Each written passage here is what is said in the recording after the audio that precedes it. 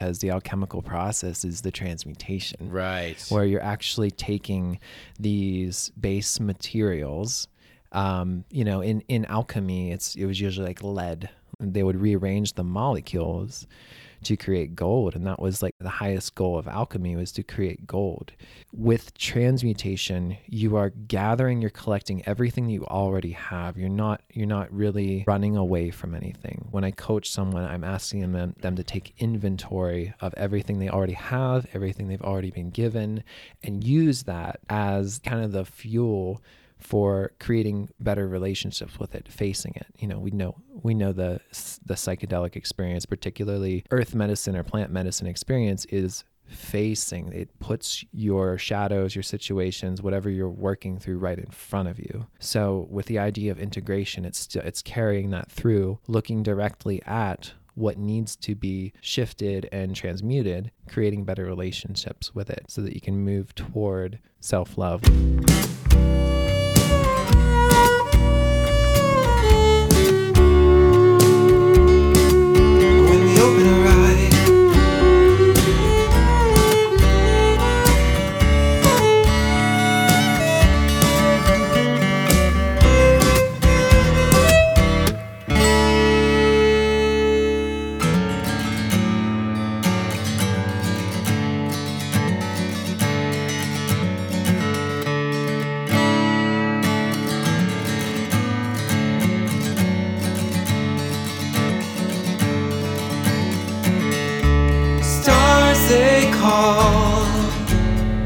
Quiet down, listen up, hear them all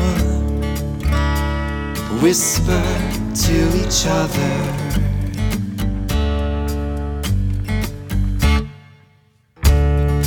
We all left to right, Main to Wall Street, connected to each other.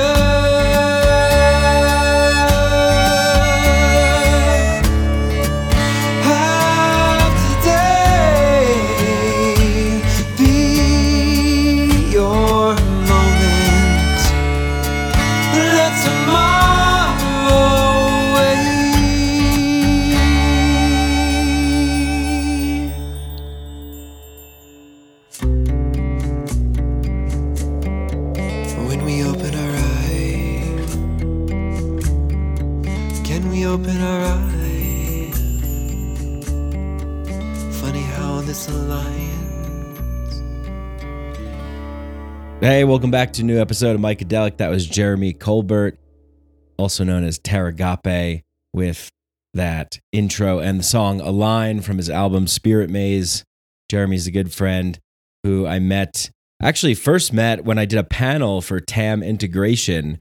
I forget, one of their summits, and Jeremy was in this cool like virtual landscape, and we met up there, me, him, and Michael Phillip from Third Eye Drops. And then I saw him again at my retreat that I hosted with Bill Burns called Permission at the end of August. And Jeremy kind of showed up at the last minute. What a great addition.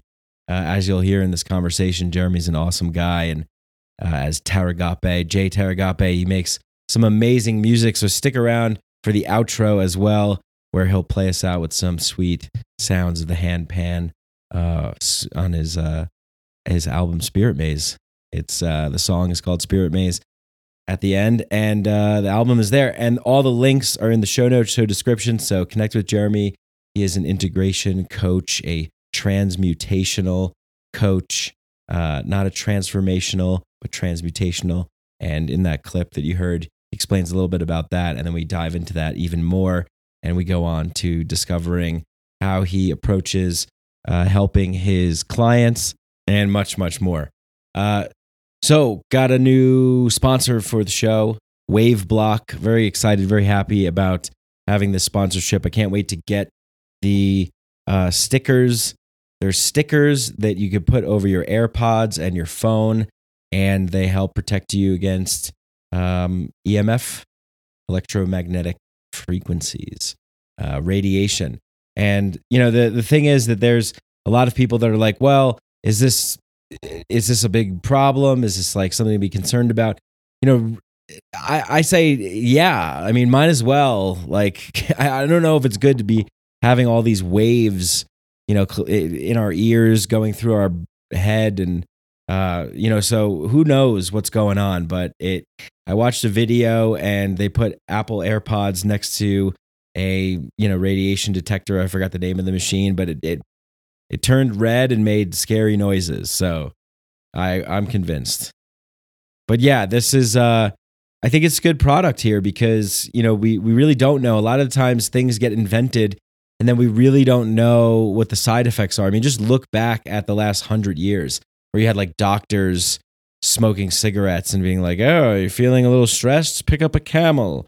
And then like years later, we're like, "Oh yeah, that probably wasn't so good." So who knows? I mean, you get these big companies, Apple and all these places, and they're lobbying the government and stuff. They're not like, the government's not like, "Oh, those better be safe." It's like, no, they're making quadrillions of dollars and they're all swimming in the same pool together. So they release what they got, and then we find out 10, 20 years later, oh shit, I guess that was not so good. So WaveBlock is really awesome. I like the fact that they're not they're coming up with they are coming up with a solution. What I was going to say was, they're not just like giving in to like, oh, I guess you have to have wires now. They actually came up with a solution, because I hate wires. I absolutely hate wires. So when the AirPods came out, I was like, great, this is awesome. But did you know that wireless earbuds, cell phones, and many other Bluetooth products function by emitting radiation? Did you know that scientists have strong evidence to believe that EMF radiation causes several different health problems? So, there's more here. But basically, this is a good thing, I think. I think it's a good thing to get, and to at least hedge your bet, right? Because it's like, how certain can we be when we don't have all the information yet? When things are so new, just like new drugs that go to market or whatever, any new food items and additives and stuff, and then we find out, oh yeah, that was actually causing cancer, lead paint, things like that. So we don't know, and I get a feeling, sometimes when I'm wearing my AirPods for too long, like my head hurts or something. I remember someone else saying that to me. So anyway, WaveBlock is the new sponsor, and I'm excited to have them because they're coming up with solutions for things, and they're not saying, oh, we need to limit this technology or anything. They're saying, what are the solutions for this? So I like that a lot. And if you put in the code Micadelic, the link will be below. You'll get 20% off. Also, I want to give a big shout out to Element Kombucha. Element Kombucha is the best kombucha ever. I love Element Kombucha. And you put in the code Mike11, you get 11% off. It's just the best tasting kombucha made with really interesting flavors, natural, pure ingredients, and they're brewing it to get all the best out of the plants in terms of health benefits, good gut bacteria, and amazing flavors. I love the Mountain Oolong. It's my favorite. So get that. It's the fizziness quality to it is what really is appealing to me, because sometimes you open up a kombucha and it's just like, oh, I'm just drinking gas bubbles. But this is smooth with a nice fizz. So it's my top tier, number one, my favorite kombucha, Element Kombucha, promo code Mike11. For WaveBlock, the promo code is Micadelic. And yeah, we got a retreat coming up. I was talking about the Permission Retreat that Jeremy attended. Bill Burns and I and the tribe of brothers are hosting a primal masculine winter solstice journey in Boulder, Colorado. We're going to be drumming. We're going to be in a teepee with fire. We're on 60 acres of land in beautiful Boulder in the mountains. And we are going to be connecting and releasing what doesn't serve us, and surrendering to sacred medicine to take us forward into the new year with all of our best qualities, being empowered, feeling good, and offering our gifts to the world. So please check that out. We would love to have you there. The things that we're doing with this tribe of brothers is really amazing. Bill and I are creating some awesome stuff in Denver and Colorado and Boulder. And really, we're going to be launching a social media platform as well to connect people who aren't able to make it. But if you are able to make it, even better, because there's nothing like being in a live gathering, a live event in real life, IRL. The podcast is great and everything, but when you come out to these live things, you really get a felt sense of direct experience that is unparalleled. So thank you to everybody that leaves 5-star ratings and reviews. That's the best way to help promote this show and get these conversations in front of more eyeballs. It helps the algorithms. So if you leave a 5-star rating and review in Apple Podcasts, it helps tremendously. Also, consider joining the Patreon. If you join the Patreon, you don't have to hear any of this. Ad-free episodes on Patreon release the day that I record them.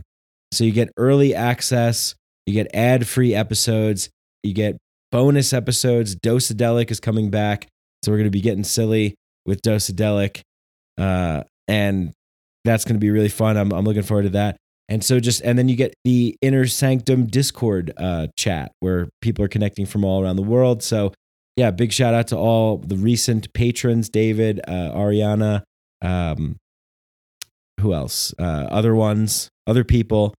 Big shout out to you guys. Eric, Richard, appreciate you guys all. And go over to patreon.com/Mike Brank and sign up for $5 a month, and you get access to all that stuff.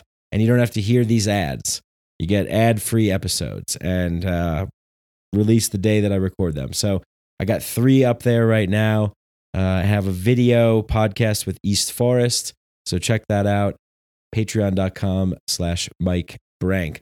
All the links for everything that you're going to want to find out about to get involved with is going to be in the show notes, show description. And you're going to want, this is why I'm talking about these things, because they're things that we could all be interested in, and just bring them to your attention. So that is how I look at these intros. They're things that I care about, I'm passionate about, I want to see grow. I want to build more of a community. I'd love to have you guys come out to stuff and get involved and just support the podcast, and then get some cool stuff from the sponsors that are also helping keep this show afloat. And without further ado, I think we'll get into this conversation with my good friend, Jay Taragape.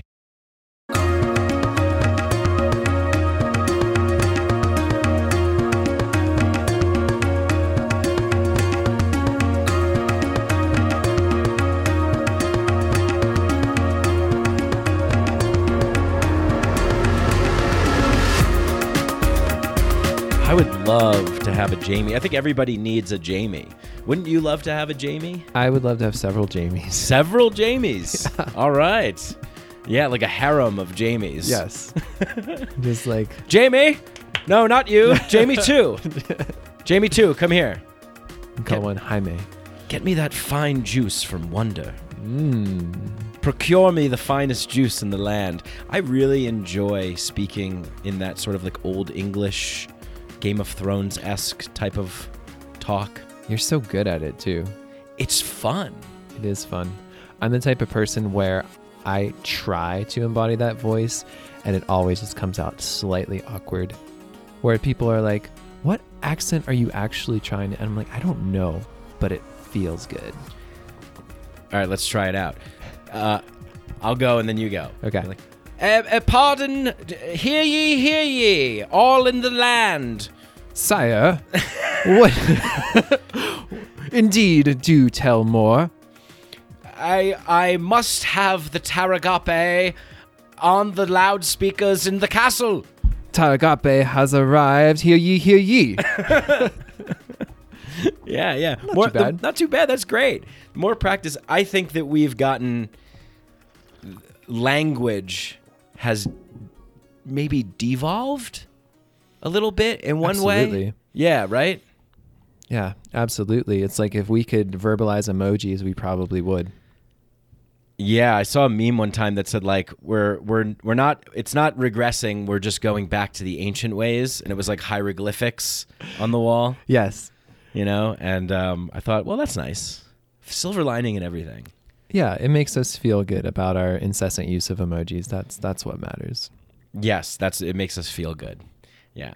I'm trying to get a lot more intentional with my language. Yeah, me too. It's like every time I come across a word that someone else says and I'm like, that word, there's such an essence to it. Why is that not in my vocabulary? And then I'll like try to practice using it in like future conversations to like remember it. It's kind of like we were talking about remembering someone's name and just repeating it. Yeah. You have to repeat it multiple times in order to actually get it. I think it's the same with that type of like vocabulary. Yes. To utilize it. That's right. I need to do that because I'm like a intellectual hoarder. So I have like tabs on my computer that's like definitions, read later. I just store them like I'm going to go and check again, and I like never do. Oh, yeah, the tabs. Just 20 tabs at a time. You know, a word that came across my radar that I've been using often in this last couple weeks is compersion. Are you familiar with compersion? I am. Yeah. Tell me again, though. I please. love this word, and it's the idea of being happy for someone else's happiness. Yes. And I think that's something that has been really important for me because one of my shadows that I've been realizing is envy. So compersion is kind of the antidote to envy. Oh, so you convert envy to compersion. Yes. Compersion. Indeed. Yeah. I love that. Yeah, that's a tough one. You know, I actually first heard of it when I had a brief spout of polyamory. And I was like, wow, this is very challenging. Like, you know, like I understand intellectually the concept that to be happy for other people, they're seeking happiness and they need to be fulfilled, and we're these multidimensional beings that can't be distilled down into one blanket category or, you know, whatever. So it's like, I get it intellectually, but then emotionally, it's like, I'm jealous, envious. Yeah. That's a tough one. Yeah, that's definitely an internal mindfuck for sure. Yeah, for me, it's such a practice, and I try to zoom out as far as I can go because, you know, in the spiritual path, you know, one of the cornerstones is that we are all one. So it's like, oh, okay, if that other being is happy and fulfilled, then that other being is also a part of the one, which is also a part of me. So we're all winning in a sense. Yeah. But there's such an illusory nature that at least that's how I try to trick myself. And sometimes when I'm like, oh, we're all one, but I fucking want it too. Yeah. Well, I noticed that you said, you know, the spiritual path. Mm-hmm. You know, there was like a little like something on that little. Yeah. Maybe it had a little pungentness to it or something. There is, and for me it comes down to like discerning the kind of essence of people who are always like, well, everything's perfect, and there's a passive energy to sometimes when people say that who are really on the spiritual path that really rubs me the wrong way. It's like everything's perfect, so I don't have to do anything. Well, it's everything is perfect. I get that, but you're still in the flow. You're still a part of the cog in the wheel. You still have to like participate, and it's more around the energy of it. So, yeah, that's why you saw me kind of get a little, you know, maybe a subtle annoyance. No, I feel it too. Yeah. Yeah. 1 second.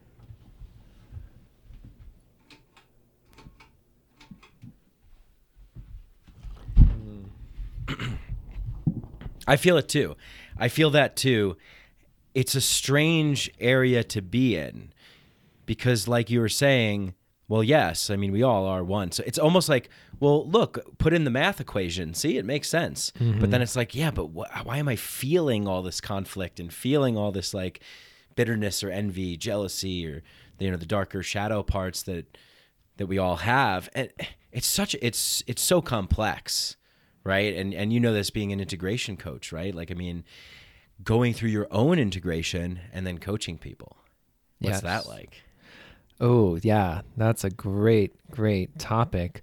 Well, the biggest thing that I've noticed in stepping into the role of integration coach is the accountability for my own integration.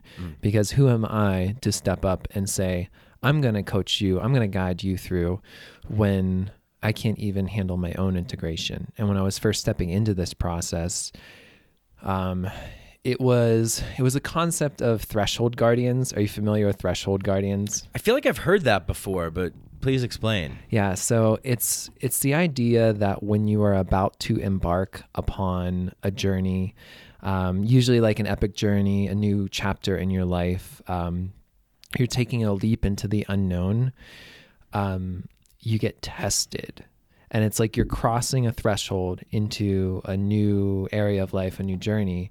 And there are all these guardians that pop up that kind of like have the essence of like, are you sure? Are you sure you're ready?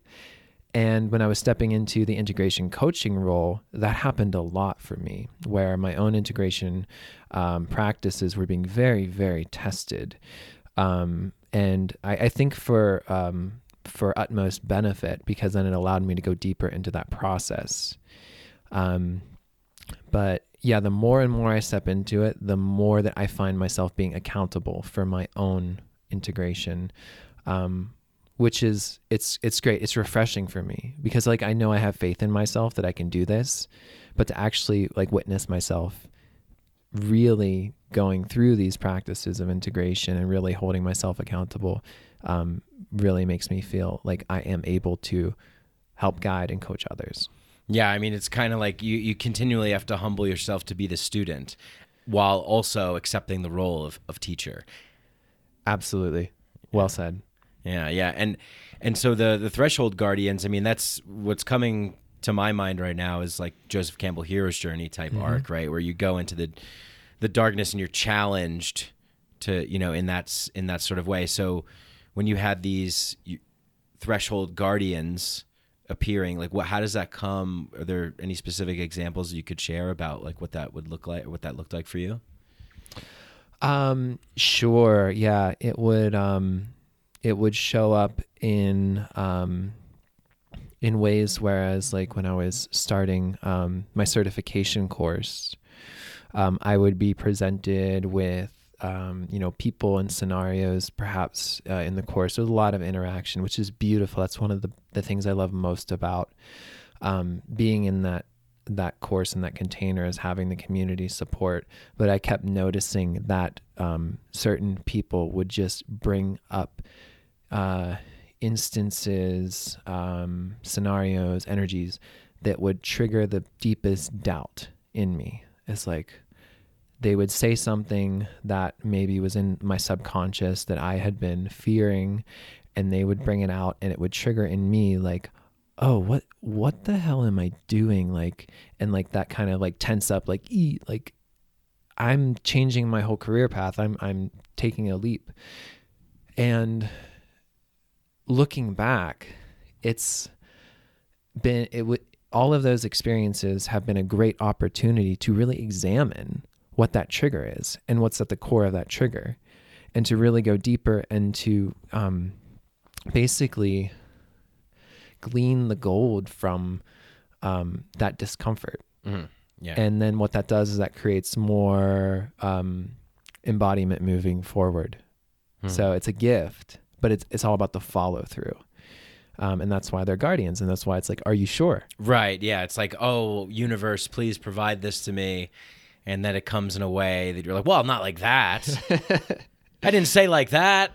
Yeah, I wanted it to arrive like a nice little comfy, cozy bed that I can snuggle up in. I wanted it to arrive in Amazon Prime delivery box right on my doorstep. Why is it on fire and burning me? Yeah. Well, in my experience, I'm sure you can relate to this, that oftentimes when we embark on these paths, that it's like, oh, here it comes all at once. Yes. Yes. When it rains, it pours. And yeah, it's overwhelming. Yeah. It's overwhelming. And it's also like, are you sure you can handle this? And that's the other thing that I've been really kind of keeping in my consciousness, is because whenever we're, embarking on something new, and going into the unknown, it's like, well, am I going to be strong enough, smart enough, whatever enough to take this on? And there was the phrase that came into my mind of like rise to the occasion. And I always found myself rising to the occasion once I'm just put myself in it and kind of surrender to it and be very present. So what I've started saying is creating occasions in which to rise. So being proactive about putting yourself in that place where you know you're going to be a little uncomfortable, but having faith that you are creating an occasion in which you will rise. I really like that. I really like the attention to detail and being very conscious and intentional with the language that we use. Like we were just talking about, you know, it's something that I have just started to kind of come around more to. But it's really important because I think it's like the basis of magic, right? It's and this is like an alchemical process. I've heard you talk about that before. You know, diving into the depths and going to those challenges and then sifting through and finding that gold and being like, oh wow, yeah, this is what I was looking for. Yeah, and it's even so it's even more than just an idea of sifting through, because the alchemical process is the transmutation, right? Where you're actually taking these base materials. You know, in alchemy, it was usually like lead, like something that's really like base, something that we would consider very dull. So basic. Yeah. So totally basic, like totally basic lead. You know, I'm of course very naive to the actual process of what the alchemists would do, but they would essentially create these situations in which they would rearrange the molecules to create gold. And that was their goal, the highest goal of alchemy was to create gold. And so through the integration process and part of my my philosophy around and my mission and purpose around integration, I have basically 3 elements that triangulate, and the bottom of the pyramid, the bottom right side of the pyramid, is transmutation. Mm-hmm. And we can do that on a personal level, whereas and nothing against like the word transformation, but I really lock in more to the idea of transmutation, because I feel like with transmutation, you are gathering, you're collecting everything that you already have. You're not really running away from anything. When I coach someone, I'm asking them to take inventory of everything they already have, everything they've already been given, and use that as the kind of the fuel for creating better relationships with it, facing it. You know, we know the psychedelic experience, particularly earth medicine or plant medicine experience, is facing. It puts your shadows, your situations, whatever you're working through, right in front of you. So with the idea of integration, it's carrying that through, looking directly at what needs to be shifted and transmuted, creating better relationships with it, so that you can move toward self-love, which is the other bottom part of the triangle. Okay, yeah. Self-love, transmutation. Yes. Now we're going to the top. The top is the guiding force of nature. The guiding force of nature. Yes. And I can guess what that means, but let's hear it from the man himself here. Well, let me talk a little bit about self-love first, and then we'll go to the top of the triangle. Okay. So transmutation is the masculine element of the triangle. It's the do, it's the process, it's the action oriented. So we're actively working on rearranging the relationships with ourself and maybe with other relationships in our life. Then when you have the other side, which is self-love, which is more of the feminine. It's receptive, it's the be. And with self-love,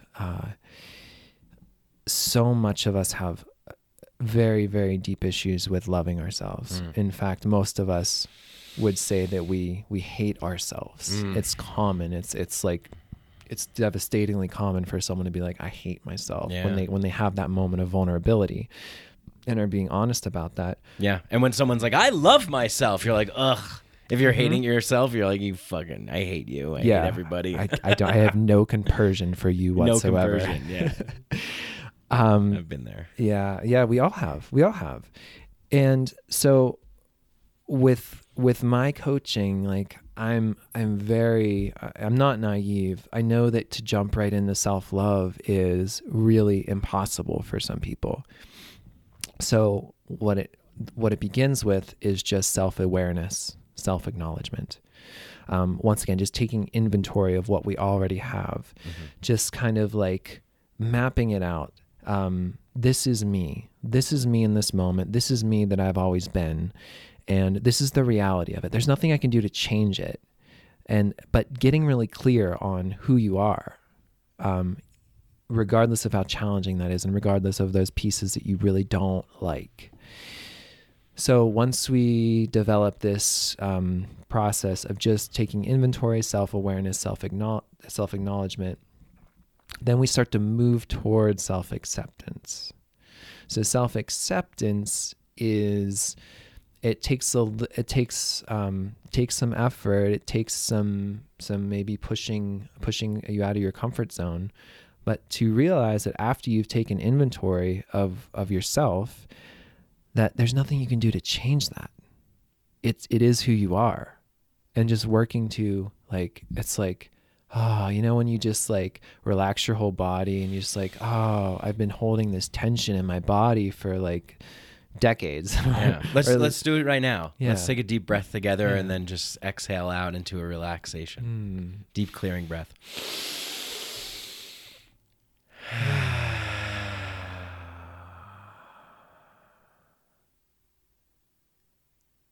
Yeah.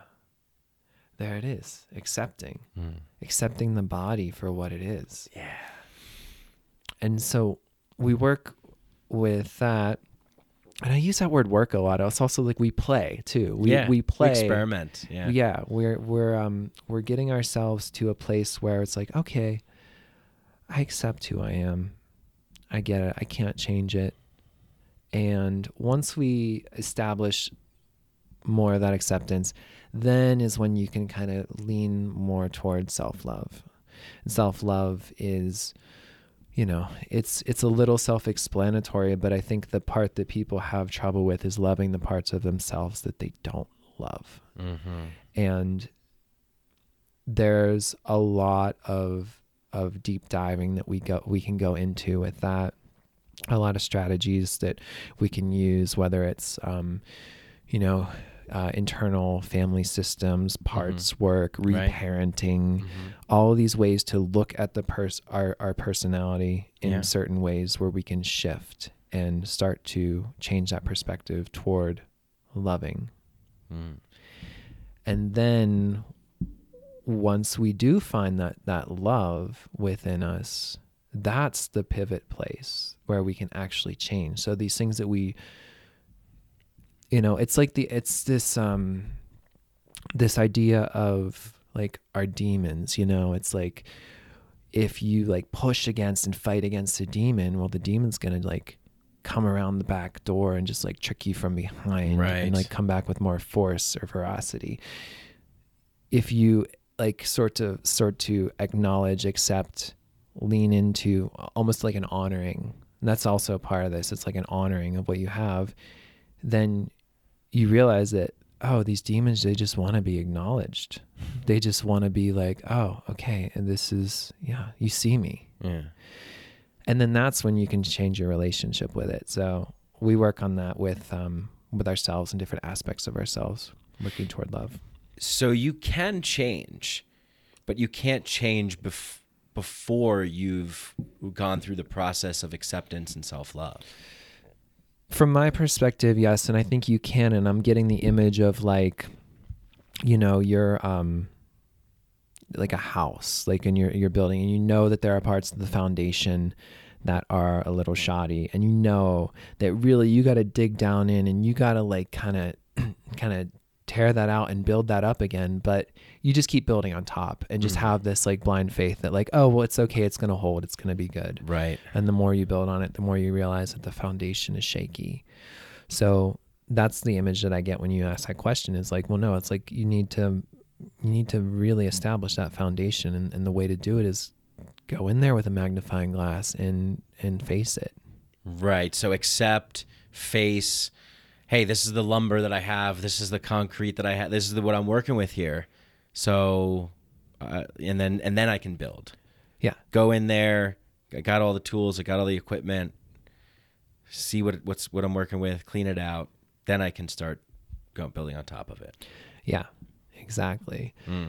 And so going toward the top of the triangle, it's the guiding force of nature. And, of course, the easiest, way to look at this in regard to the idea of earth medicines. And by the way, I use the term earth medicines just because I love fungi. Yes. And fungi are not plants. Right. And so if you hear me say earth medicine, it means plant medicine, but it includes, it's an homage to the fungi. I think I might have gotten that from you because I started saying it because I was like, oh yeah, that's brilliant. It's brilliant. It encompasses all of the medicines that we work with. Yeah, of the earth. Right.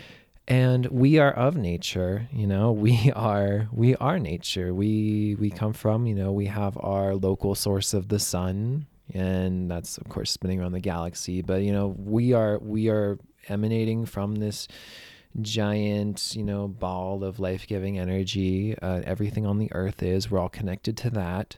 And everything about us, like I like to think about, spiral dynamics and how the solar system kind of moves, how the molecules move, how the flowers and plants grow, and the golden ratio. And like, that's all a part of us. It's a part of the dynamic. We all kind of embody that. Yeah. So for me, working with earth medicines, it's gotten me into more of an alignment with the flow of that energy.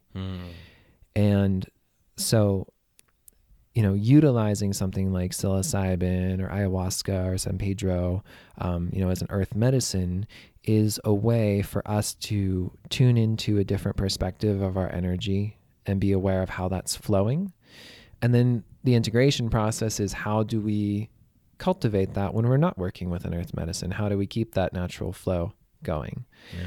So there's always a guiding force of nature. A lot of my integration practices will involve getting into nature, grounding in, getting your feet on the earth. So nature is always the guide, because nature is what, within and without. Mm-hmm. Yeah, totally.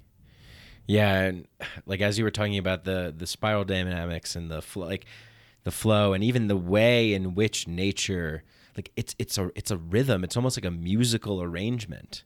And you as a musician as well, I feel like that's maybe in alignment to, or I don't know, like do you see it that way? Like almost like that there's like, let's get in tune with the rhythm here. Absolutely. It is so good. And rhythm and frequency, and they're both these amazing elements that I find the more I tune into, and I'm very blessed that I've been on the music path, which has been one of my greatest teachers in this life, is being on the music path. The more I tune into that, the more I notice how the frequencies in which I am resonating at will show up in the world. Even down to like, there will be like a song playing, or there'll be a song in my head, or something will go on, and there will be this external sound in the world that will be perfectly in harmony or perfectly in unison with it, or a rhythm that happens that will perfectly line up. And it's easy to kind of just like dismiss that as like, oh yeah, that was just like, cause my consciousness was there and tuned in, but it happens so often that every time it does, I just give a little like silent high five to the universe. And that's kind of like a practical way of I see it. But I take the lens of music and frequency and harmony and apply it to everything. I really do. Even astrology is such a hard concept to like wrap your head around. Like, how does this have effect on us? And I'm like, well, it's like these bodies are rotating around each other, and whenever like a musical note, like if two musical notes are about to come into harmony or about to come into unison, it's like they have this moment where they get really close, and then they're the most dissonant. It's like right before a guitar string is right in tune. It's just like it wobbles, it vibrates, it's very chaotic, and then it locks into place. And I look at that, I'm like, oh, okay, well, maybe that happens with the planets. Maybe that's why when there are these conjunctions and these aspects that happen, maybe it's more of a frequency thing where it locks into place for a short time. So yeah, I view so much through the lens of music and frequency and rhythm. Yeah. And there's so much, how do I want to say it? I guess like, we as humans like always try and really want to figure things out and label things and understand things and put things into a box. And we've measured it. It's, quantitative. Like we've studied it. We've got the research. We could say this is the mathematical proportions and everything. And maybe that's helpful in some way, but I think there's also some really beautiful way of being to surrender to a sort of a mysterious element of like we were talking about in the kitchen with like kind of like when we're trying to like plan and do things, and then it's like, oh yeah, just like kind of surrender to the flow and the process, trust, and then something will emerge through some kind of synchronistic way, So I imagine that it probably goes that way when working with people with integration, maybe, right? Like wanting to be, because it's what I'm getting at here really is that it's like a lot of people on this path are seeking. And at what point, like there's a balance, there's a harmony of being the seeker, but also not knowing as well.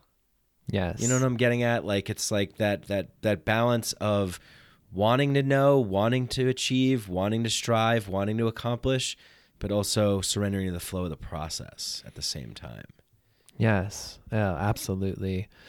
What that really brings up in me is this dynamic of masculine and feminine energy.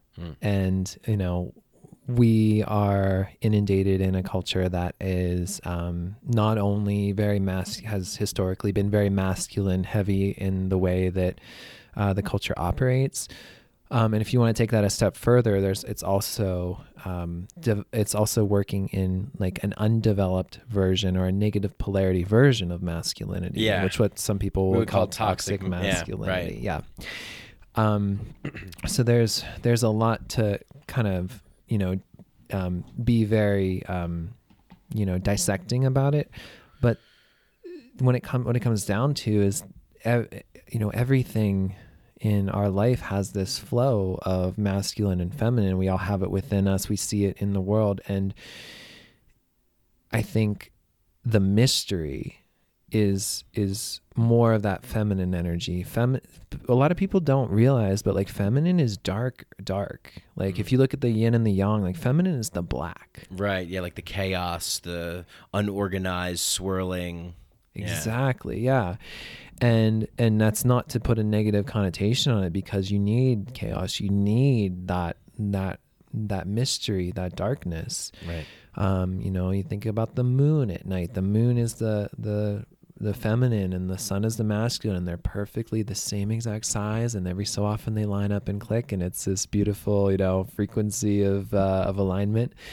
But in our day-to-day or in our spiritual seeking, it's really easy for us, because of the way that we've been conditioned, to focus so much more on the doing and the seeking and the going out and the action.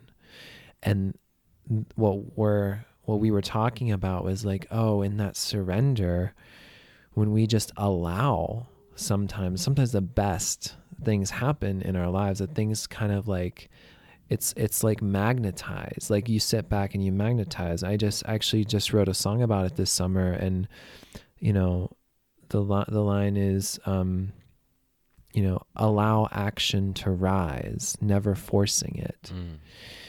And they dance back and forth.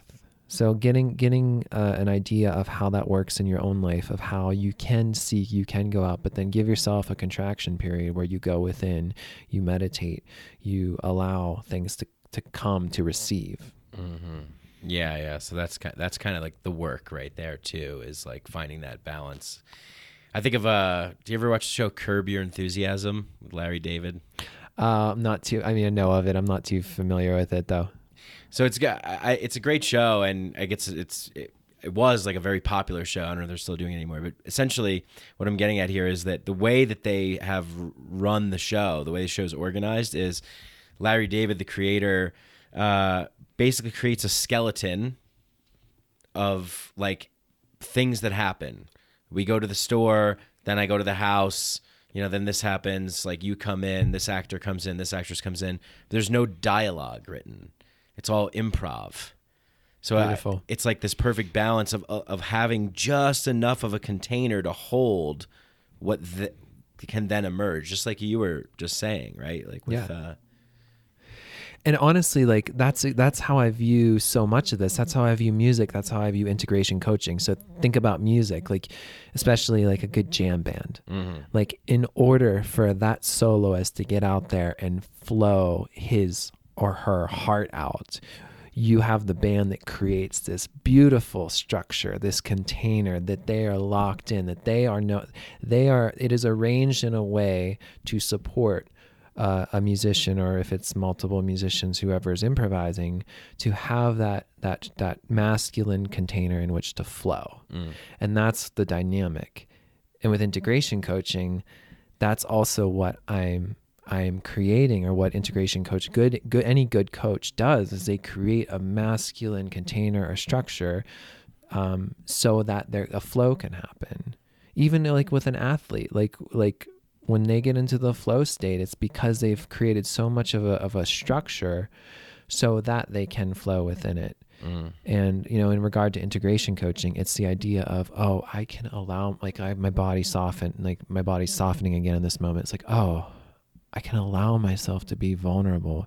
I can allow myself to cry. I can allow myself to get angry.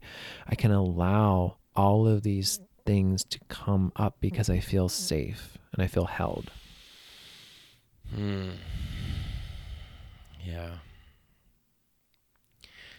Yeah, I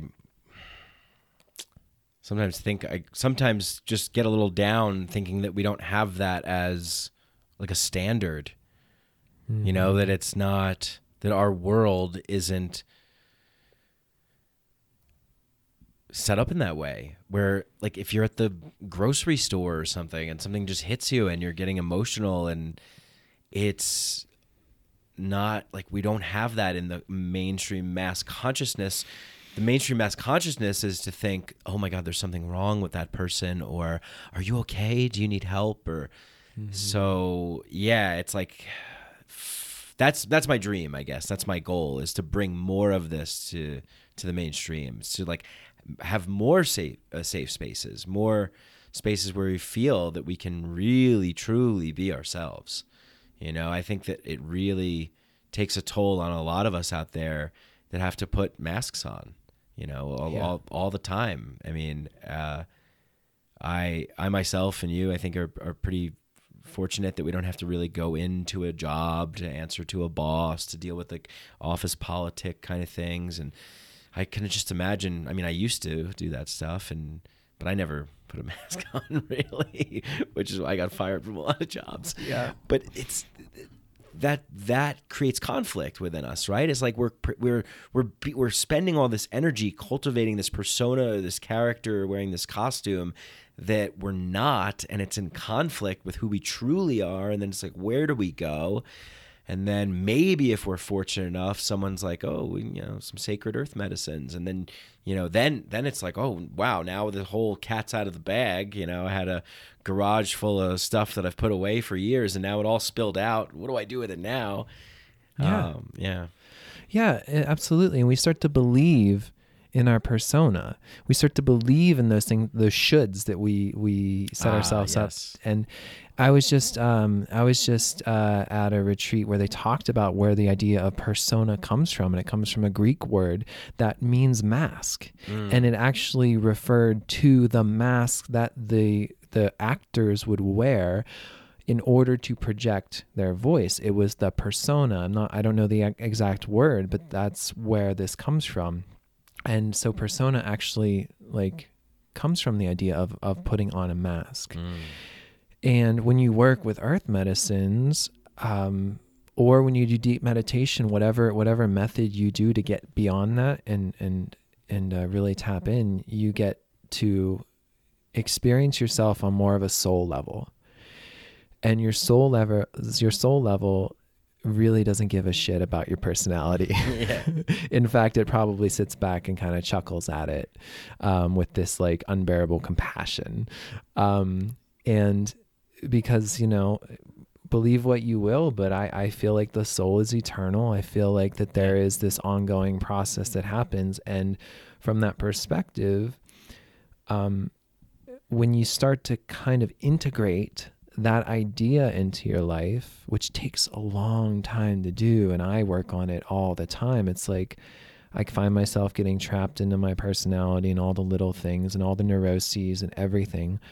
But then there's this deep, subtle, like the still small voice within that starts to kind of get a little more present more and more as you realize that. And then once you do that, you start to see people.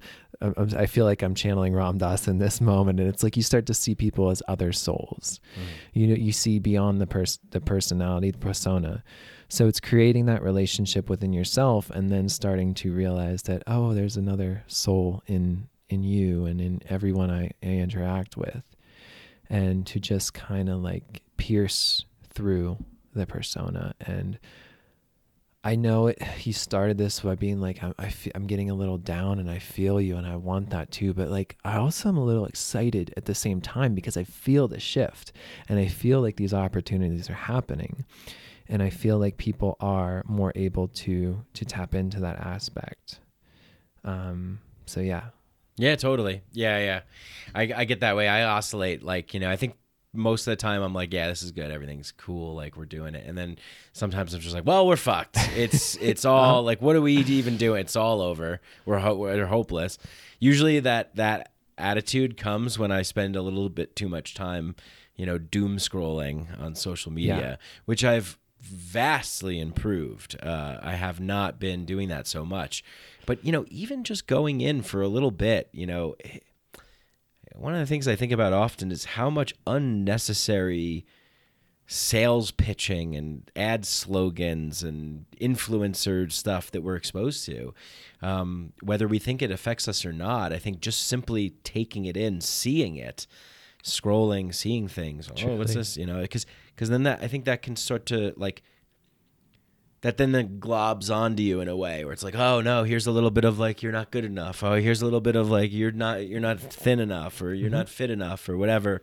And it's like, oh, I wasn't thinking that. I didn't want that. But just the exposure to it, it's like letting it in a little bit. So. Oh my gosh, yeah. I haven't had a TV in like a dozen years. Yeah, me too. Yeah. It's the best. But every time I'm exposed to a TV, especially the commercials, my nervous system is fried. Yeah.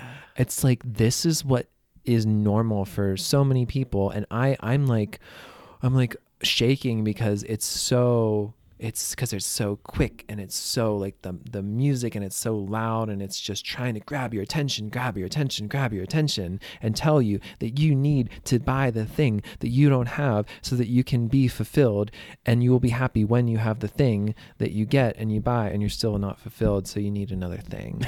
Yeah. Do you have an infinite abyss inside of your soul? Do you have a dark black well that dives deep into the infinite repository of eternity, the depths of your condition? Are you suffering from existential paralysis and nihilism? Yeah, I do. Take this pill. Tell me. Oh my gosh. Yes, I resonate. Yeah, it is wild. I'm so glad you brought that up because it's like an aggressive like invasion or like an attack. Like I view it as a almost like an initiation of aggression, like being made. Like it's very hostile. It feels, even when it's like cheerful, like everyone's going to McDonald's to get diabetes. Like, it's like, no, this is like really bad. Like that's some of the most eerie stuff is when it's masked in like, no, we're doing good for you. But it is so strange, just the colors and the tone. And there's this feeling of like, who's buying this? But I guess, like the same. I haven't had a TV in like more than a decade. Like I haven't been exposed to those. People often ask me like, yeah, like that commercial you see, and I'm like, I don't know what you're talking about. Yeah. But I imagine, I know for a fact that it influences people's perception of the world. It right? does. Just by being exposed, just by me driving down the highway and the billboards that I see. Like I can't help, it's like I have to practice not looking at them because, you're just taking it in, and it's just like when you're scrolling, it does influence you because you can't unsee anything you see. You see it and it's there, and it's a part of your consciousness, whether how big or small it is. Yeah. So that's also developing this kind of internal sovereignty of, yes, like I'm going to be exposed, like on this planet Earth, I'm going to be exposed constantly with unsavory things, but I need to develop my own sovereignty in the midst of all that. And that's really challenging. And it's just like diet, like changing your diet, like it's gotten so much better. But like 10 years ago, when I was like trying to go against the grain of what it was expected for diet, I was like, I can't even go to a restaurant. I can't go, like there's it's everywhere. Yeah. And it does feel like, you're putting on some kind of armor to go into battle in your day to day. But yeah, this reminds me of something that was really pivotal on my path. And when I was like 15 years old and my brother was probably 16 or 17, I remember sitting on the couch at home watching TV, and this cute little cartoon commercial came on, and it was like, do you just have a hopelessness in your day? Do you feel like you aren't motivated to do the things? Do you feel down? Do you feel depressed? And I don't even know what the commercial was. I think it was for probably Zoloft or something. But I remember at the end of that commercial, my brother and I both looked at each other and were like, I feel like that's it. Like, that's it. I'm depressed. Like, this is the answer. Like, I feel that. And of course, it's brilliant because it's a cartoon, and so we had the conversation. We talked to our parents. We both went in to see a doctor. 10 minutes in the doctor's office, just describing some symptoms that every single human fucking being has. Yeah. They were like, okay, yeah, you're depressed. Here's the prescription. And I know I'm not alone on this. I know so many people have had that experience.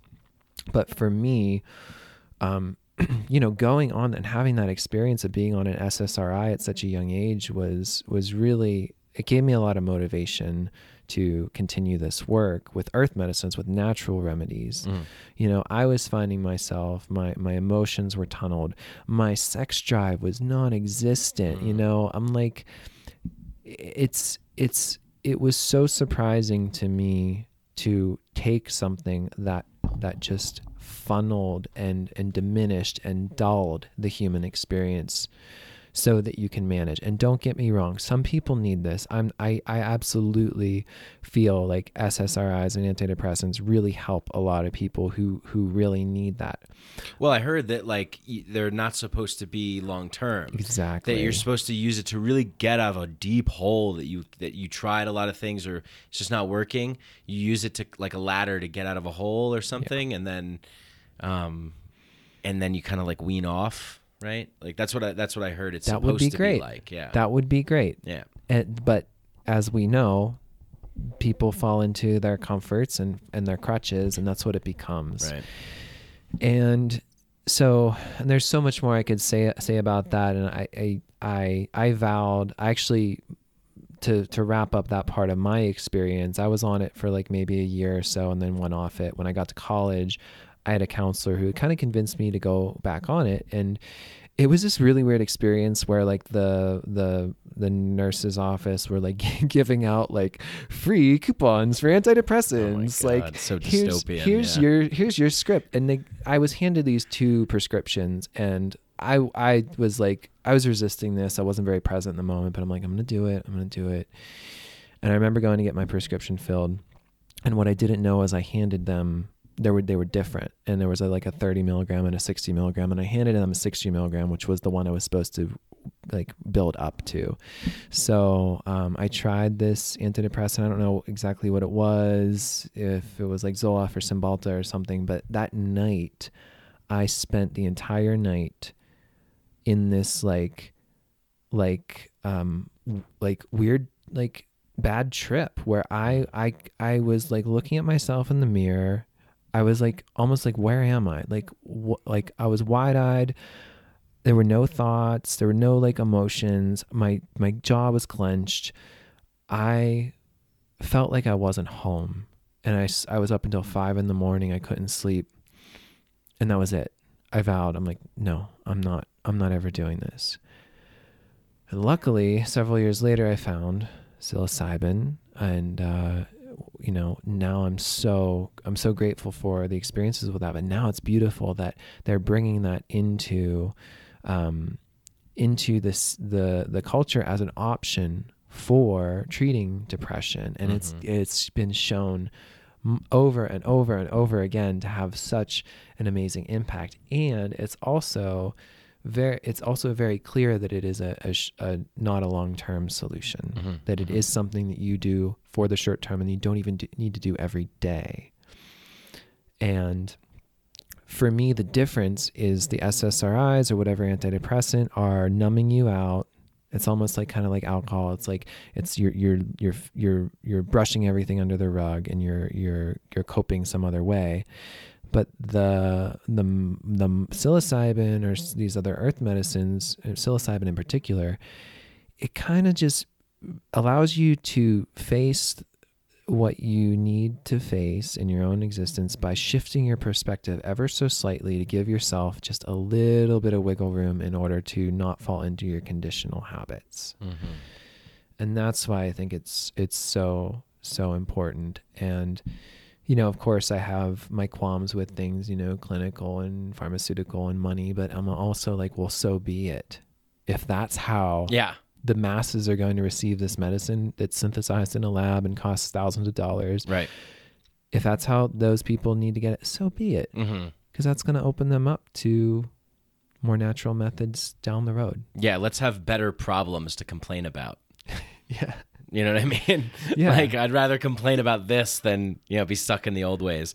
Yeah, Newsweek, I think it was, like a couple weeks ago or something. My dad sent it to me. It's like, great. I love that I'm reaching my dad. He's on antidepressants, and it's helped him.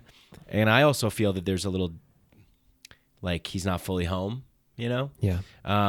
It's not terrible, but I notice it, And he's been sending me articles like, hey, look, like just like you've been saying for the past decade, just like you've been, at first I was evangelizing, like, you fucking people need to wake up, man. Yeah. Same. Yeah. Right. I think it's that's a phase, like it's a necessary, like part of the evolutionary process. Yeah. Getting turned on to this stuff. But yeah, Newsweek magazine, treatment for depression, and on the cover, some beautiful dehydrated mushrooms. And right next to it, I saw someone had posted like 20 years ago or something, the cure for depression. It was like Prozac, So it's like, look at, that's pretty cool. We were able to come that way, and I get a little impatient. I'm like, well, why can't we just do it now? Like, why can't we just do it right fucking now? Why can't we just executive order end the war on drugs? Let's go. I mean, so I understand there's a lot of. Obviously, it's not like they just haven't thought of that yet. Right. Yeah. But yeah, actually, that's interesting. I want to hear a little bit about sort of that process for you in coming to the earth medicines. Oh, for sure. Yeah, absolutely. Yeah. And just to, a lot of people are like, well, how do I get through to my uncle who's this, or my parents who, anytime you hear the word drugs, they think of the devil or whatever, it is. And it's like, well, take these articles that from Newsweek, from New York Times, Johns Hopkins studies.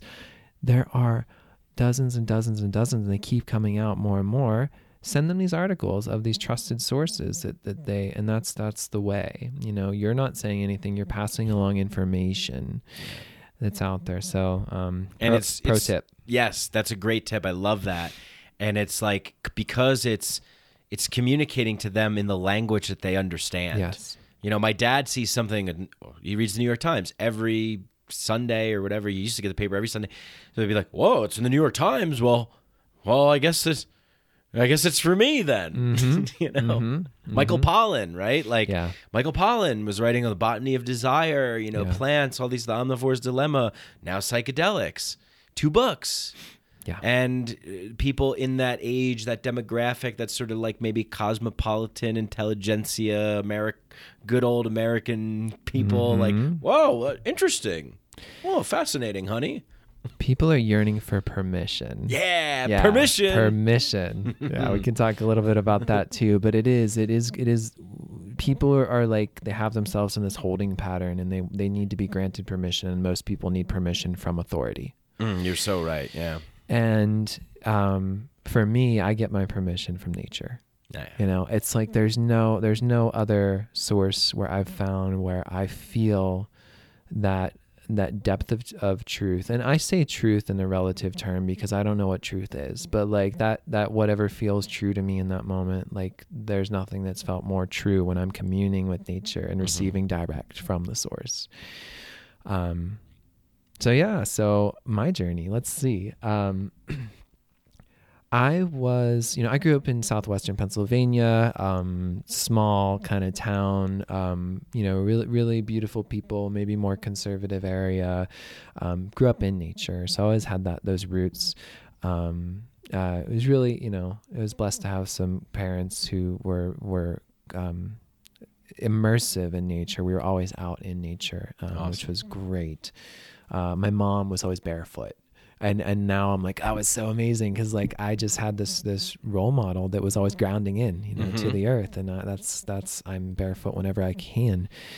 But I went to got into the social, wrapped up in the social concept. Really, alcohol became the priority, as with many of us, many young people, through like late high school and college. Alcohol, and then cannabis. Cannabis was introduced. Cannabis really was a great way for me to tap into nature and a little bit more of myself, be more reflective, introspective. Music was absolutely the door was blown wide open when I combined that with cannabis and chose that as my path. You were playing at that time? Yeah, I was playing guitar, and I started realizing that I could write music when I was around like 16, and then I decided to go to school for music education. So I've actually spent the last 11 years of my life teaching music. Yeah. That's my career.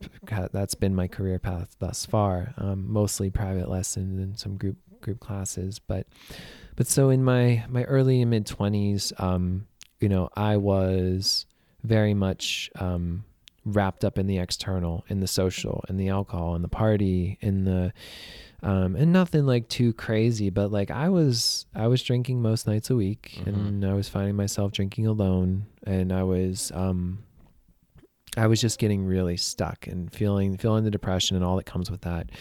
And I had a friend of mine who he had psilocybin, but he also introduced me to, which I was always afraid to do psilocybin. I had that fear around it, like, oh, I'm gonna see shit, I'm gonna like go crazy, and the propaganda remnants.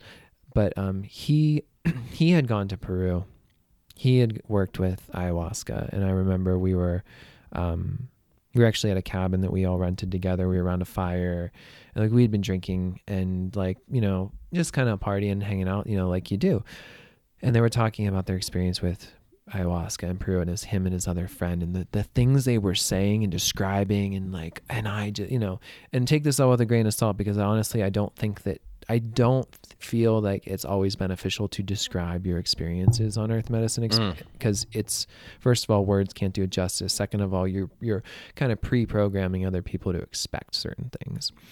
So, but I'm hearing them say these, grandiose things like, oh, and the serpent came and she wrapped herself around me and she looked right in my eyes. I'm like, what the actual fuck are you talking about? Yeah.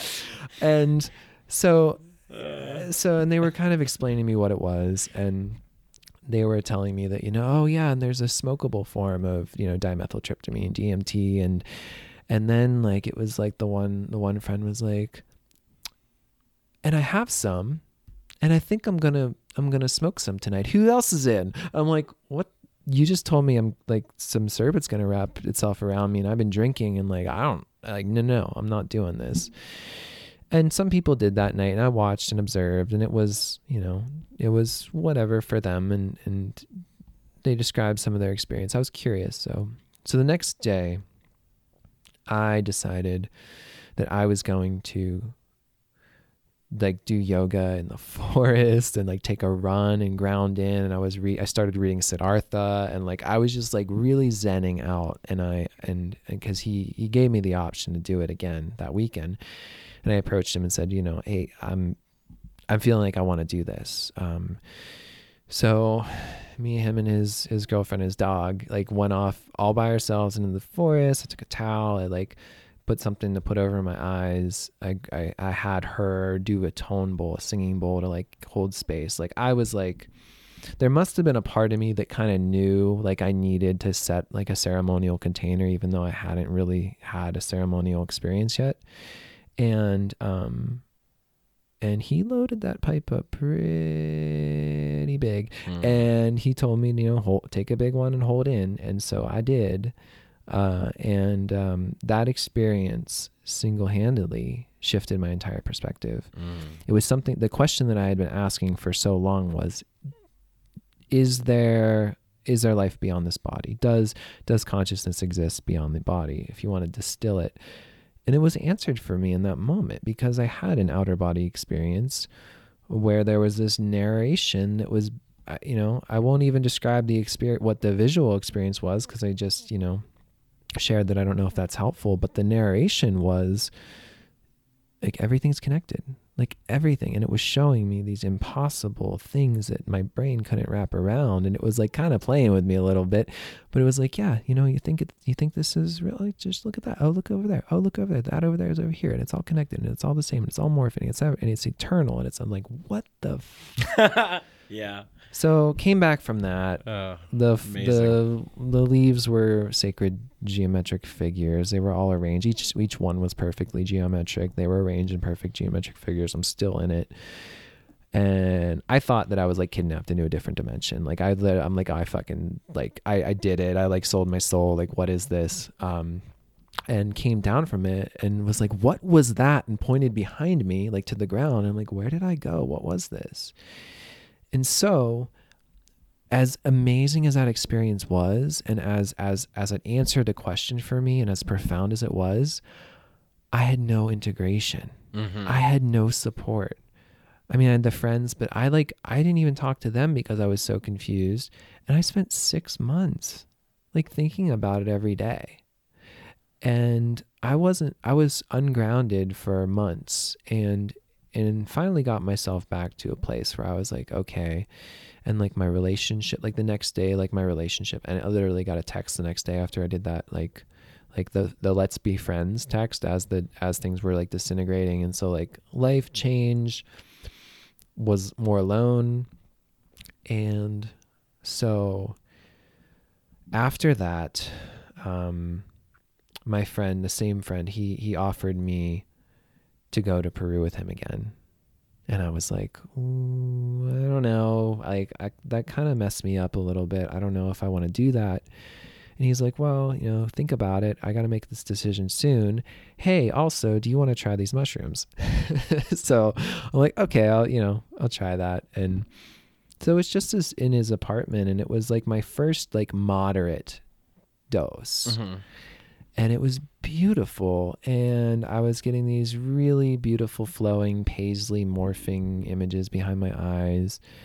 And then I did a thing that I don't recommend, which is I ended up in the bathroom and I ended up in the mirror. And luckily I had enough semblance of like self and maybe more of an exploration to really dig into that. So I was in front of this mirror for probably close to an hour, and there was a lot of things that I saw, a lot of shape shifting. But in that moment, I got a very strong yes for Peru. Something showed itself to me through my own reflection, where it was like, yes, go to the jungle. Yes. So I did. I said yes and went down with him, and it was such a beautiful experience, so profound. To be able to work with the Shipibo, to have an actual ceremony, to be a part of something that felt so reverent, you know. Yeah. And even it was westernized, like, you know, I lovingly call it an ayahuasca resort. Yeah. But it was the shift that I needed to be in community, to be on land, to have these mystical experiences. That really was the pivotal point. And to have the integration afterward, to have the talking circles, to be a part of that group. And it was amazing. But still, I came back to the city. I'm a musician. Literally, I had a gig where I was playing a bar. I went from the bar basically to the airport, went to Peru, worked with ayahuasca, had to leave a day early to get back to a gig where I'm playing a brewery. So that was like my sandwich of ayahuasca was in between a bar and a brewery. Yeah, it sounds like a good title for your autobiography. Got it. Nailed it. So of course they put us in a Facebook group and like said, you know, continue this, continue connecting, but there still was no like real integration support following that. Right. So I had to work over the next several years to create my own practice around psilocybin, self-ceremony, integration, go through all of the things that basically figure it out on my own, and go through the experience where I'd have a beautiful, blissful session and not have any tools to integrate and be depressed for 3 days following it, which is common. If you don't have support, if you don't have the tools. So after several years of doing my own work, I got the clear call to maybe share, maybe help support, maybe bring some friends in who've been asking me about it. Started doing this own work, started preparing and helping people integrate. And then just kind of naturally how it flowed, realized that this work was actually happening in the world, and kind of followed the breadcrumbs. Much thanks to a mutual friend of ours, Beth Weinstein, who kind of connected some pieces for me. And so realizing this work was being done, and then, and COVID really created the shift and the introspection to create the change. And so I've just gone for it. And now I've made the shift. I'm no longer teaching music, and I'm stepping into supporting others in this path. Wow. Yeah. Awesome. Yeah. Thanks for sharing that, the story of your journey there. It's like so much of it, I can relate to so much too, it is so crucial. The integration is everything. It's like, if we're not, the environment isn't going to help us, that we're coming back into.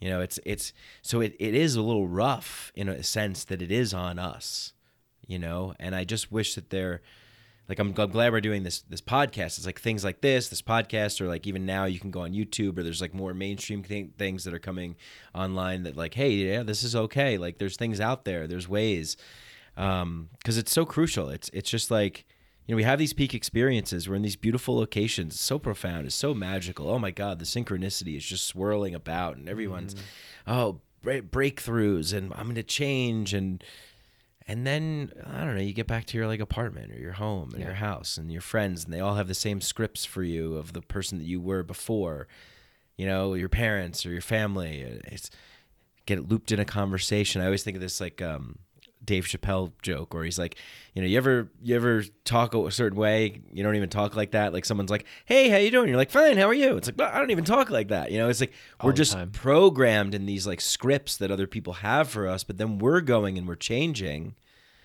Yeah, and I think this is great because like as you've had this experience, right? Like it would be weird if like you're like, yeah, I'm an integration coach, never done psychedelics before, but or like I don't know, you know, I haven't had these experiences. Like you've had some maybe dark night of the soul type experiences, lost experiences, depressive experiences. Like I feel like, and then moving through that is very helpful that for serving others.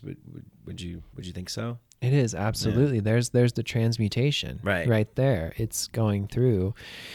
And when I was speaking with Beth on her podcast, she said, she's like, I would never work with a coach who hasn't like hit rock bottom.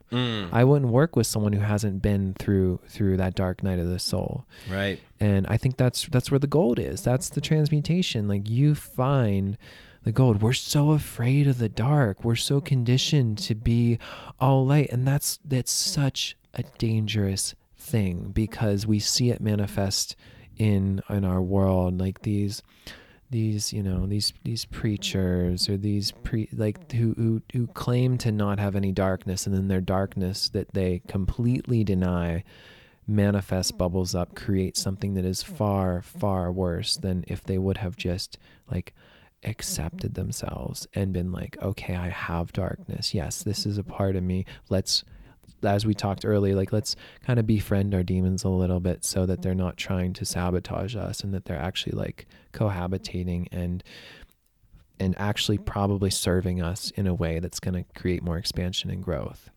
So and it comes back to that balance, the masculine, feminine, the dark, the light. If you're into, and you can go the opposite direction, you can get way too enamored in the dark.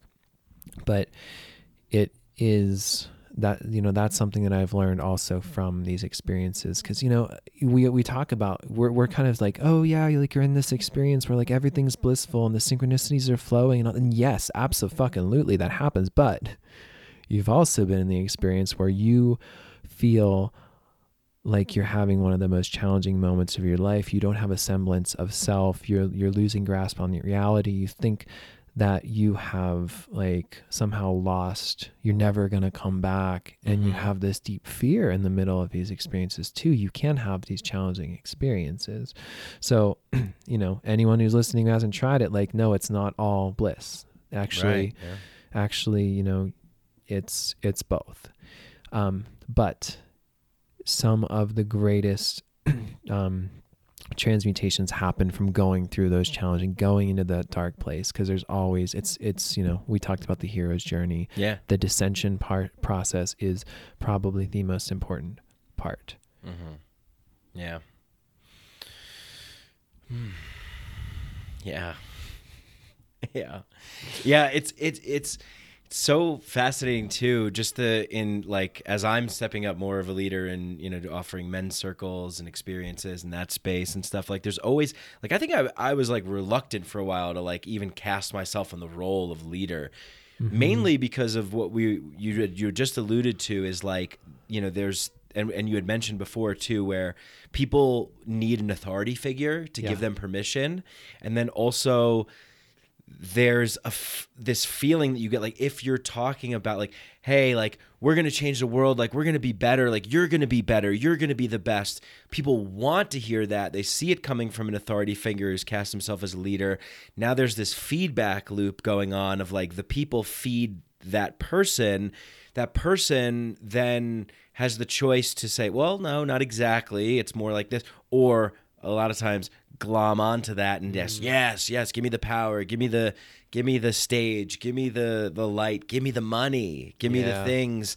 And then, you know, I mean, we've seen it, I guess, with like all kinds of like cults that have emerged and things like that. But this is the tricky part. This is like the spiritual materialism, spiritual bypassing. Like everything can be converted to our ego's use, as Cho Young Trungpa says, even spirituality. And so it's like you get into this realm and you're like, great, yeah, mushrooms, I'm healed or whatever. And, you know, and then it's like, oh shit, I didn't realize I just entered a labyrinth of like 27,000 trapdoors. I need someone to like help me here, or, you know, guide a flashlight and say, oh yeah, watch out for that one. That's like, oh, that's the demon portal trash compactor. Be careful in there. They're going to eat your ass. Like, you know. Yeah, I've gone through that one. Yeah. It's kind of fun once you get to the other side, but it sucks when you're in it.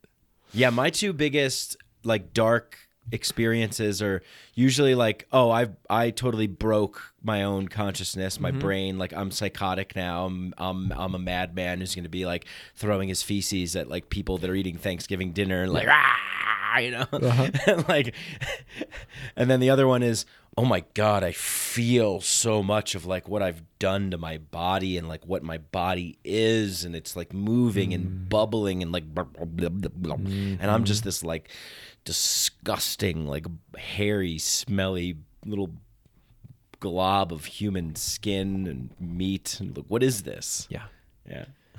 Been to both of those places. Yeah. Very, very much. Yeah. And, you know, you can glean gold from both of them. Like, you know, it's the contrast of like, and the empathy of being like, oh my gosh, I thought I was going off the deep end. And, you know, I have seen people who've gone off the deep end who are doing the feces throwing and all that. Yeah. And it's like spun out. Yeah. Yeah. And it's like, oh shit. Like I have like empathy. I can see how they would get to that point, and that is not what I want to do. So I am going to course correct. And you know, and I think that's gold. And then with the body thing, oh man, just nothing has gotten me in tune with my body.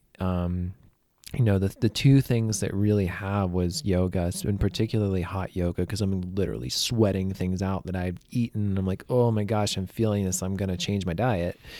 Or being in an earth medicine experience and being like, I don't like the way that this feels.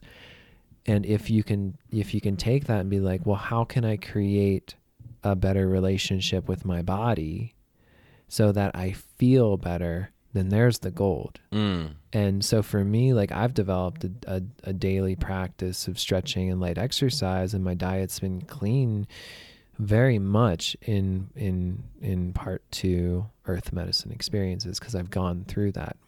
And then it's better. It's like that guiding force of nature I was talking about. You kind of get yourself more in the flow. Then you allow your vessel to be more of a channel when you are opening your energy up in those experiences where you're communing with earth medicines, which sort of expand the dimensionality of our being a little bit, the frequency range. Yeah. But you kind of have to go through that, though. Like I've worked with people. I've worked with people who come out of experiences and they're like, that was awful. It was awful. It was so awful. But then they're like, but I'm so glad I did it because of this, because of what they experienced.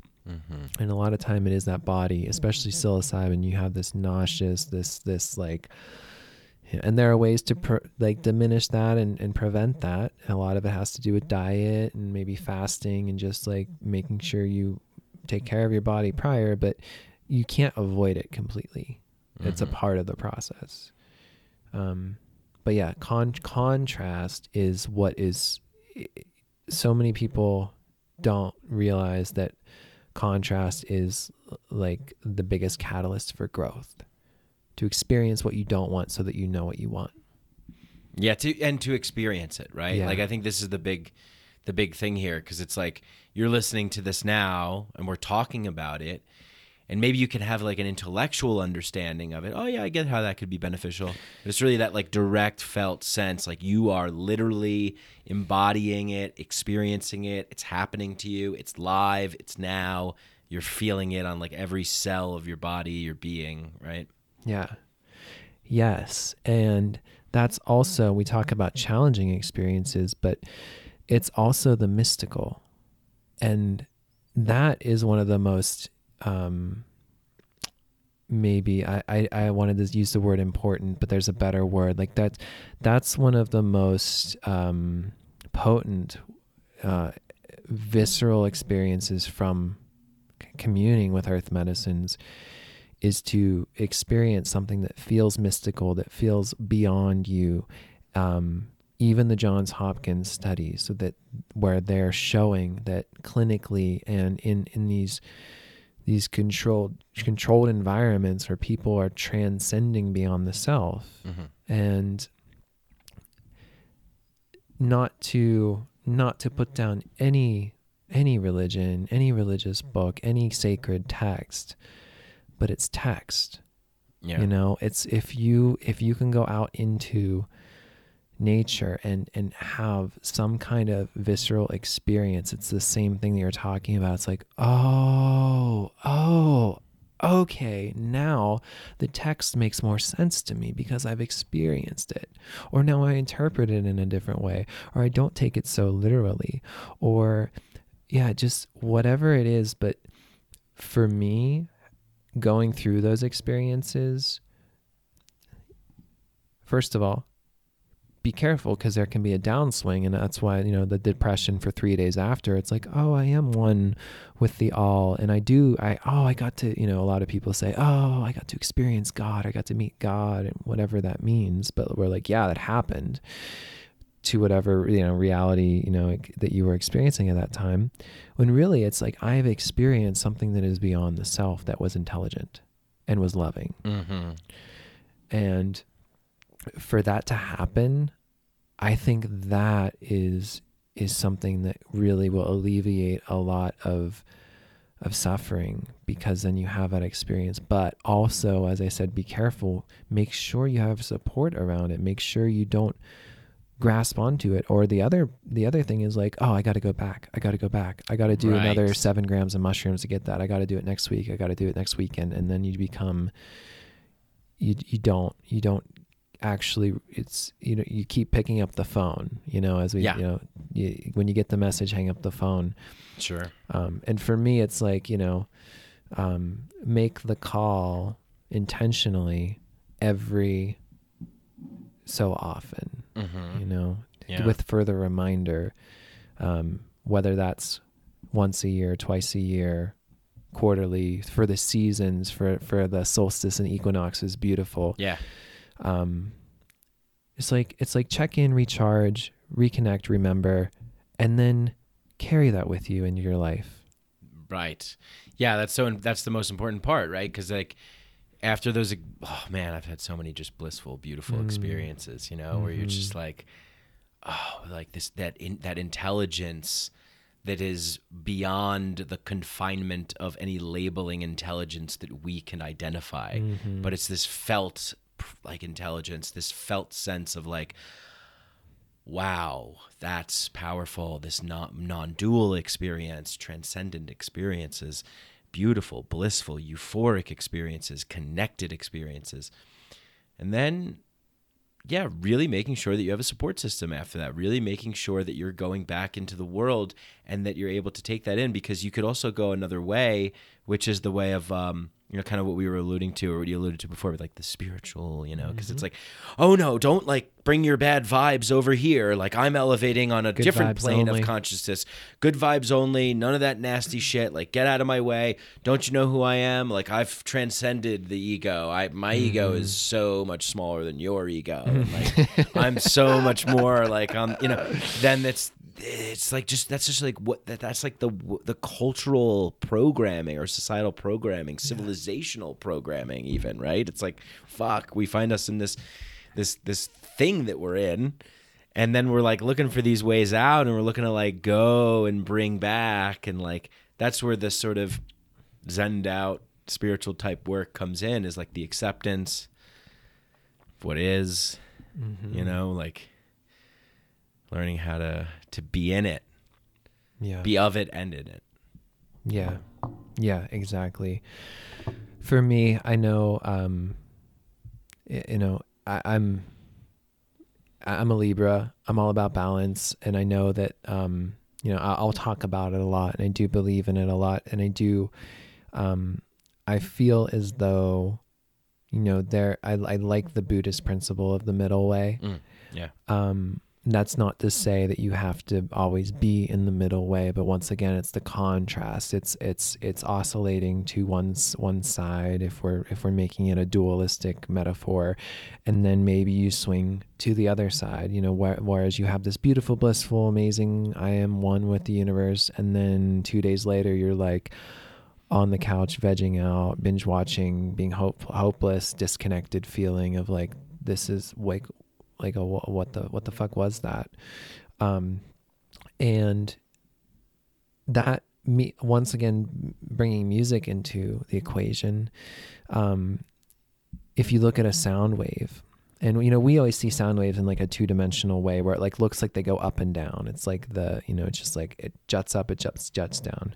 I personally believe it's more of a spiral that we are seeing from the side, that we are kind of conceptualizing as this 2-dimensional up and down. That's not how sound works. Sound spirals and fills the entire space in every direction.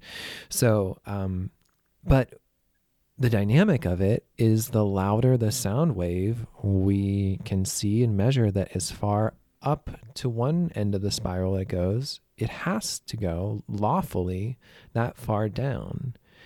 And so that's part of the spiral dynamics of what we're in. So we have to also be careful, because when you're going into an experience where you do feel blissed out and a part of the one, you also have to kind of maybe brace yourself for receiving the lawful other side of that, which, and I'm not saying expect it, but I'm saying like be okay with maybe falling back into more of a, I am simply a disconnected human, and oh my gosh, like what, like I am totally full of shit and none of what I experienced was real, because that happens.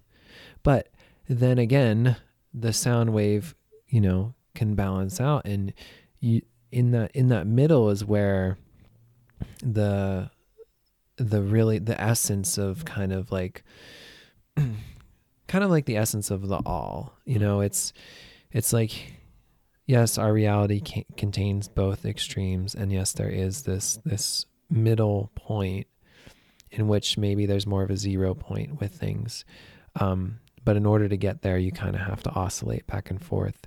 So I think that's another really important piece of integration is letting people know in advance that there can be downswings, or it can be the opposite. You can have the worst experience of your life.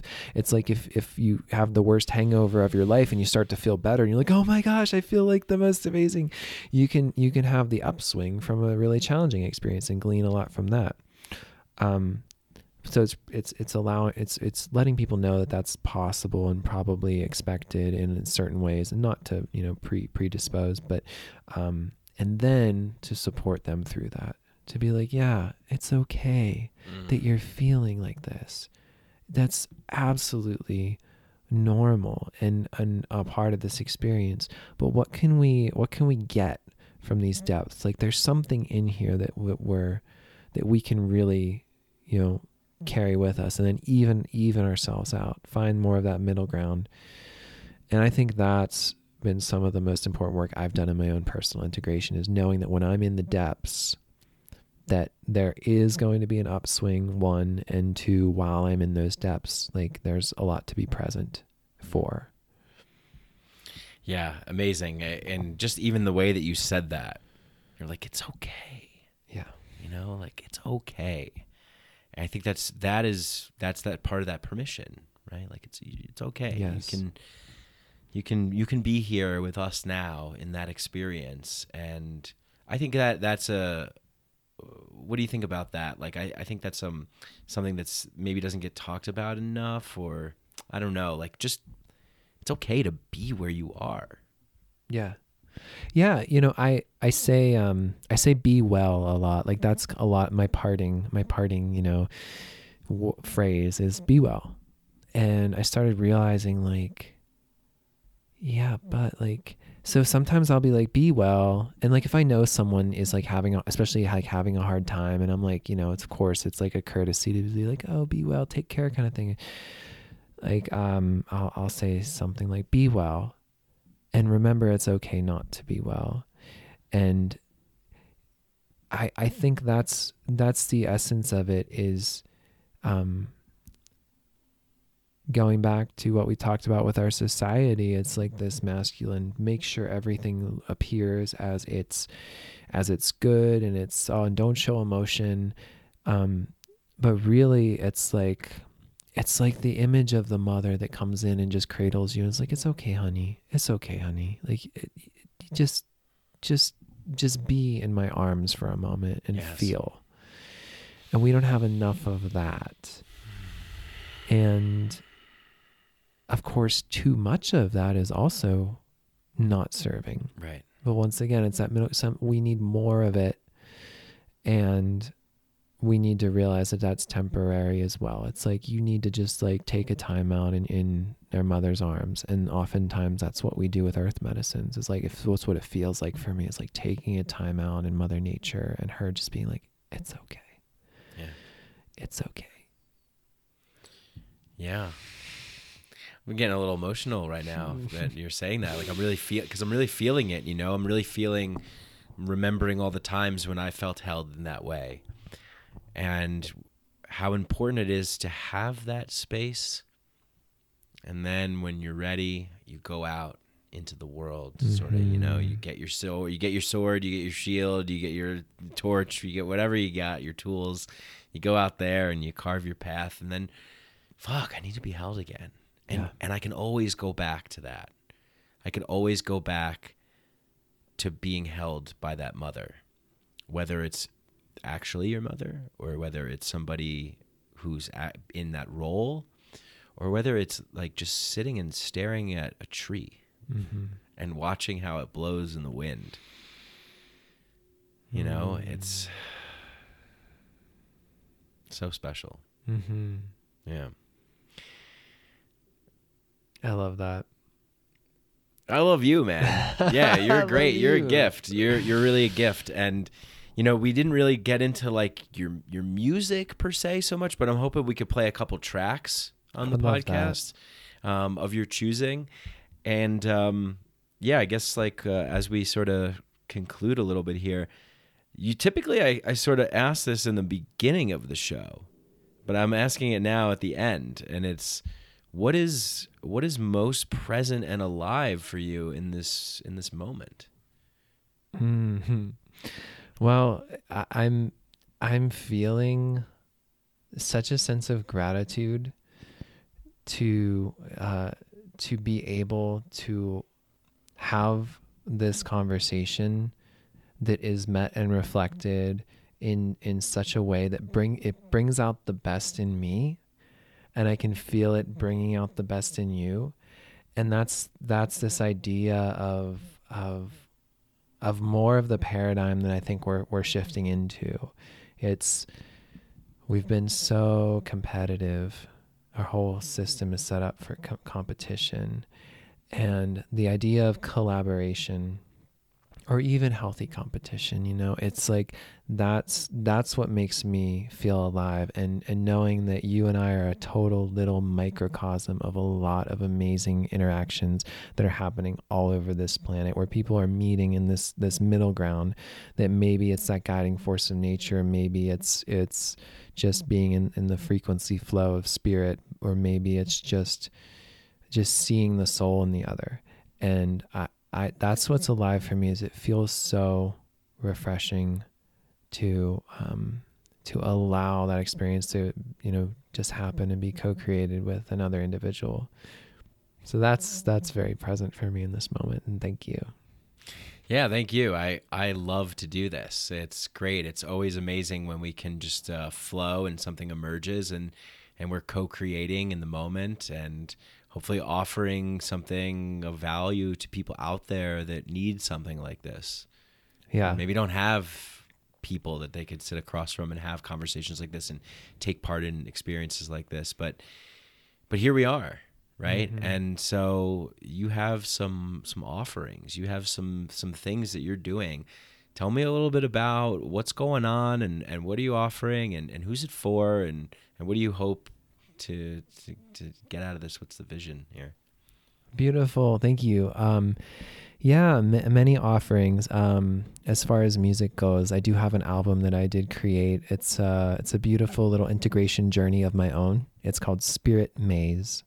It's released under Taragape. You can find it wherever you listen to music. We'll maybe share some tracks here. And so that music is there, and it's meant to serve as a reflection for. It's meant to be very reflective. It's a whole little musical journey that kind of distills some of the nuggets that I've gained from my experience a lot working with earth medicines. There's some, there's going to be more music to come, and it's going to be more intentional, more of a space holding role, and I'm going to continue that. I'm not exactly sure how that's going to look, but keep on the lookout. It's good to connect with me on Instagram, Taragape, Tara as in the goddess of compassion, agape as in universal love, and it's overlap, TARAGAPE. And as far as the integration coaching goes, right now I'm offering free 45-minute exploratory calls. You can find the link by reaching out to me, or maybe we I'll can put include it in the show notes. Yeah, perfect. There will be a link in the show notes. If you feel like you want to explore, what it would be like to work with earth medicines more intentionally, more ceremonially, or even if you're interested in microdosing, feel free to reach out. Anything. I also do a lot of dream work. Like if you want to just connect with me, like sign up for a slot and we can connect and see if there's anything I would have to offer you. And then beyond that, I'm offering, a number of different packages that would be, if you wanted to sign up for like a 3-month container where we could go through and prepare you and have you have an experience and then have support integrating it, or a 6-month container, which would also be offered. Or if you just feel like you want to set up a week-to-week call, just to kind of get some footing and get some clarity, that's also something that I happily offer. But yeah, please reach out. I'm always releasing, new videos here and there. I have some really great content musically that's going to be coming out. And if you want to dive a little bit more into my mission statement and purpose statement, find my YouTube channel. There's the most recent video, or one of the most recent videos, if I've uploaded any others, is my purpose and mission statement. And I think that it really, it's a lot of what we covered, but it really just gives a clear cut, just essence of what it would be like to work with me if it's something that you're still not sure about. Awesome. Yeah. So all those links we'll put in the show notes, show description. People will just be able to click on it. And that's awesome. So 45-minute free complimentary call. Yeah. That's amazing. Yeah, that's really cool. Awesome. So yeah, if you heard anything that on this show that you resonate with, that you're interested in, you got 45 minutes to connect here with Taragape. And I look forward to it. Yeah. Hell yeah, man. Awesome. All right. Well, last question. What's the meaning of life? Oh gosh, what came to me in the moment was something I needed to hear, and that is to not take yourself so seriously. That was for me. Don't take yourself too seriously. Take it seriously, but not too seriously. Yeah, it's that middle ground. Yeah. It's remembering the cosmic giggle. Yeah. Yeah. Because it's when you really get that frequency or that transmission of the cosmic giggle, that's the body softening for me. That's like oh yeah, you're right. You're so brilliant and you're so fucking hilarious too. Like, wow, thank you for reminding me that this is actually really an honor to be here and play as a human and to have fun while we go through this ridiculous journey together. Fuck yeah. Happy to be sharing part of this ridiculous journey with you, brother. Me too. Thank Yeah. you for what you do and for having me. And I look forward to more co-creations. Hell yeah. You got it. Thank you to everybody that listens out there. Please like, share, subscribe, leave 5-star rating, review, all that good stuff. Links in the show notes. Support our sponsors. I love you all. Much love. Peace.